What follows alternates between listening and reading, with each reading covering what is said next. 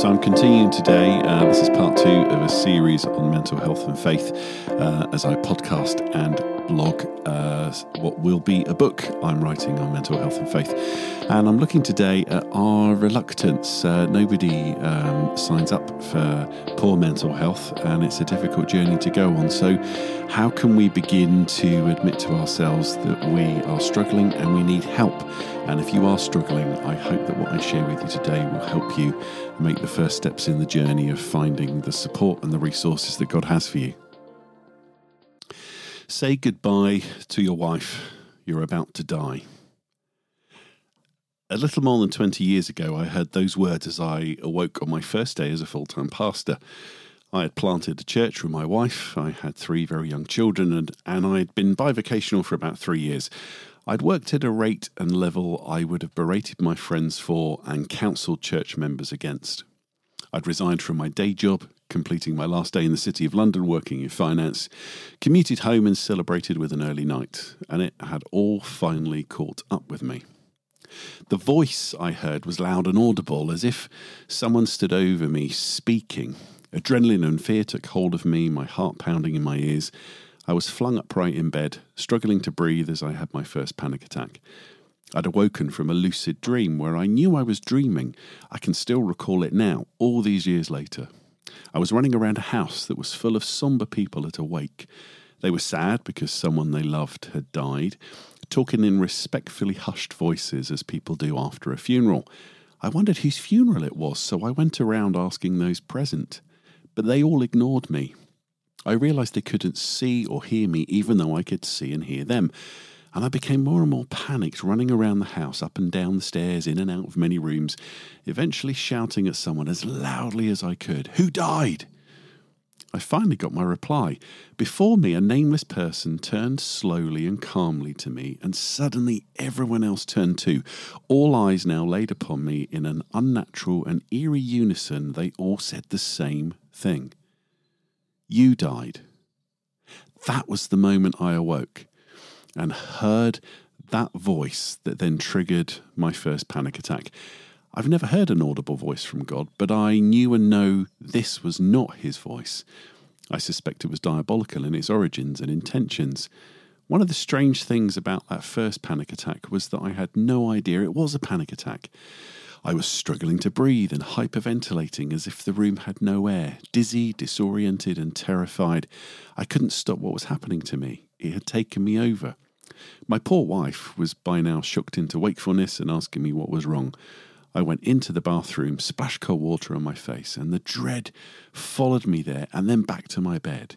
Eventually, whatever it was receded into a low-level background rumbling of foreboding. Little did I realise that this was the first of many panic attacks that would assail me several times a day, every day. They would sneak up with little forewarning, unbidden. It was over 6 months before they tamped down and 9 before they ceased. I had some other symptoms that had arrived with this first panic attack and now infected my every moment of consciousness. I can readily write about them now at a distance from the experience of them, but at the time they were so distressing. I thought I was losing my mind. When I looked in the mirror, it was as if I was looking at someone else. I raised my hand to look at it, but it felt like it belonged to someone else. I'd become a stranger in my own body. Then everyone around me and everything felt flat, drained of colour and unreal, as if I was in a bad dream from which I could not wake up. I would try to wake up by slapping my face with a hand that wasn't mine. I would sometimes sit with my hands covering my face, rocking back and forth to comfort myself, screaming silently to myself to wake up. I later learned that these sensations were the natural consequence of my body flooded with adrenaline from prolonged anxiety and over-breathing from my hypervigilance. I'd spent so many years listening out for danger, starting from a very early age. The abuse that my mother meted out could come at any moment.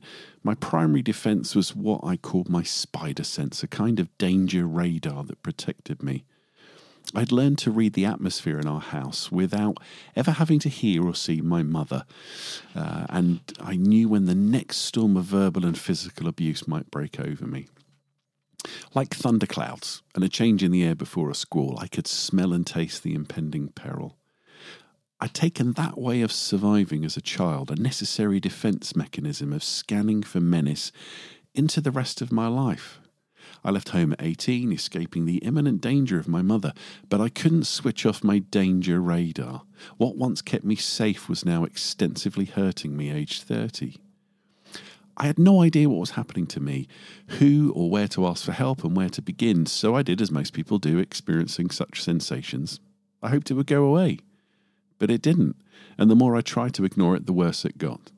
By now my symptoms were making themselves visible to others. During a church meeting in my house, my home, something triggered a panic attack. I can't recall what was said, but it was undoubtedly due to my traumatized limbic system detecting threats where there were none. I bid people excuse me, and I held my breath as I first walked and then fled upstairs when out of sight. A bit like rushing to the toilet before you wet yourself in front of others. I made it to my bedroom just in time for the first deep gasp of the panic attack that engulfed me. One of the people at the meeting was a mental health nurse, Elaine. She had immediately understood what had come over me and asked my wife if she might pursue me to help me. They both entered my bedroom. I remember the sense of shame that washed over me, which ramped up the intensity of my panic attack. Elaine gently sat down next to me, spoke calmly and caringly, and explained what was happening to me, that I was having a panic attack. She asked my wife to locate a paper bag and then, with my permission, had me hold it over my face and breathe in and out, rebreathing my outward breaths, lowered the oxygen in my blood from hyperventilating and helped calm me. That bag became my biggest helper, tucked into my pocket, always by my side. Just touching it and knowing I had it to hand would help calm me. I also anthropomorphized it, drawing a smiley face on it with a Sharpie so it would be a friend helping me rather than an object reminding me of the paucity of my condition. It didn't, however, stop the panic attacks from happening. Now, Elaine suggested I get some help, but even then I was too proud, too stubborn, or most likely too scared to take any next steps. After the shame of a paper bag and being seen like this, I hoped things would now get better, but they got worse before I finally looked for the help I needed. A reluctant journey. Poor mental health can be one of the most lonely and painful illnesses experienced by those who suffer and for those caring for the afflicted. Often surrounded by misunderstanding, stigma and shame, it is unlike other diseases. We can point to physical ailments and have a doctor touch where it hurts, an infected wound or a broken leg. Instead, admitting to and facing up to mental illness is like trying to catch a glimpse of the back of your head in a mirror with another mirror. Elusive, complicated, and disorienting. Mental illness is a journey none of us want to undertake, but we can only refuse it for so long once it comes upon us. For the longer we deny its effects on us, the worse it becomes. Like a warning light on our car's dashboard, where ignoring it makes what happens next much worse. People are prone to avoiding a doctor for physical symptoms, and even more so for the help and support mental illness require. We just want to get back to normal. Things will be better next week, we tell ourselves, but they get worse. We might try some blunt self-advice, pull yourself together, tough it out, or we reach for something, alcohol, drugs, exercise, or as I did, the excess of extra work to numb the pain and cope, just for now. But only for now becomes all the time as our ways of coping begin to break down. Eventually, we or others realize that we need help. The route to healing and meeting Jesus in our suffering can seem like an agony on top of what we already suffer. For the ordeal of mental illness is overcome by the more extraordinary agony of dying to ourselves. If we want to get better, we must walk all the way into what ails us and take it to the cross of Christ. The pathway to Jesus is strewn with things from our past, things done to us.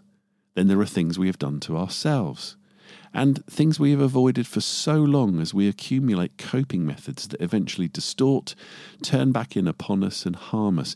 Here is the threshold that mental illness brings us to and invites us to explore for a dying to self and experiencing the death and resurrection of Jesus. And if I can be really honest with you, some of us are so good for so long at avoiding dying to ourselves. We say we follow Jesus, so we know we need to pick up our cross, but we don't. And we spent so long avoiding the cross with parts of our lives that when we come to this place with the distress of mental health, the real remedy is the cross. And now is the time to face it and pick it up and go to it. Jesus is to be found not separate to or away from, but within our anguish. Jesus himself suffered the most intense mental distress and anguish in the Garden of Gethsemane. He suffered his own, and he took yours upon himself. Luke 22, Matthew 26, Mark 14.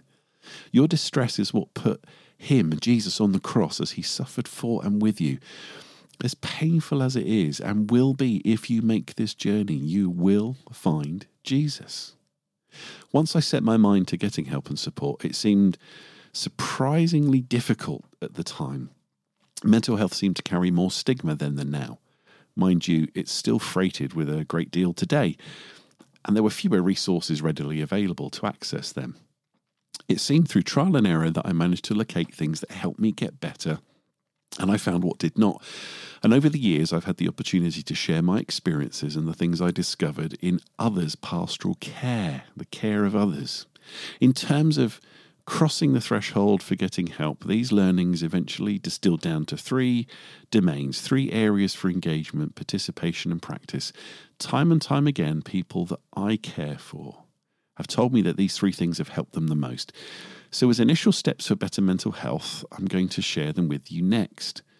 These 3 things are the most practical advice I can offer you, and I've presented these 3 things in a particular order: medical help, then therapy and prayer. Of course, prayer surrounds all 3 and is over all 3. Life is not a neat 3-step process either, but they are a travel direction, a checklist to ensure adequate preparation and equipping for the journey into your mental health and healing. If you need it, I hope you join me for the rest of this series.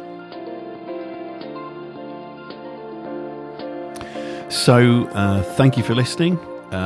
If you want to catch more of these articles and podcasts, everything is on my website, jasonswanclark.org. That's Jason Swan Clark, all one word, noeonclark.org.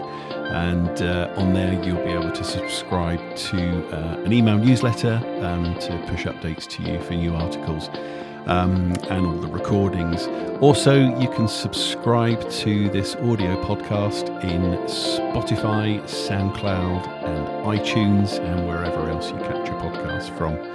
And lastly, thank you for listening. And if you found this helpful, please like and do share with others.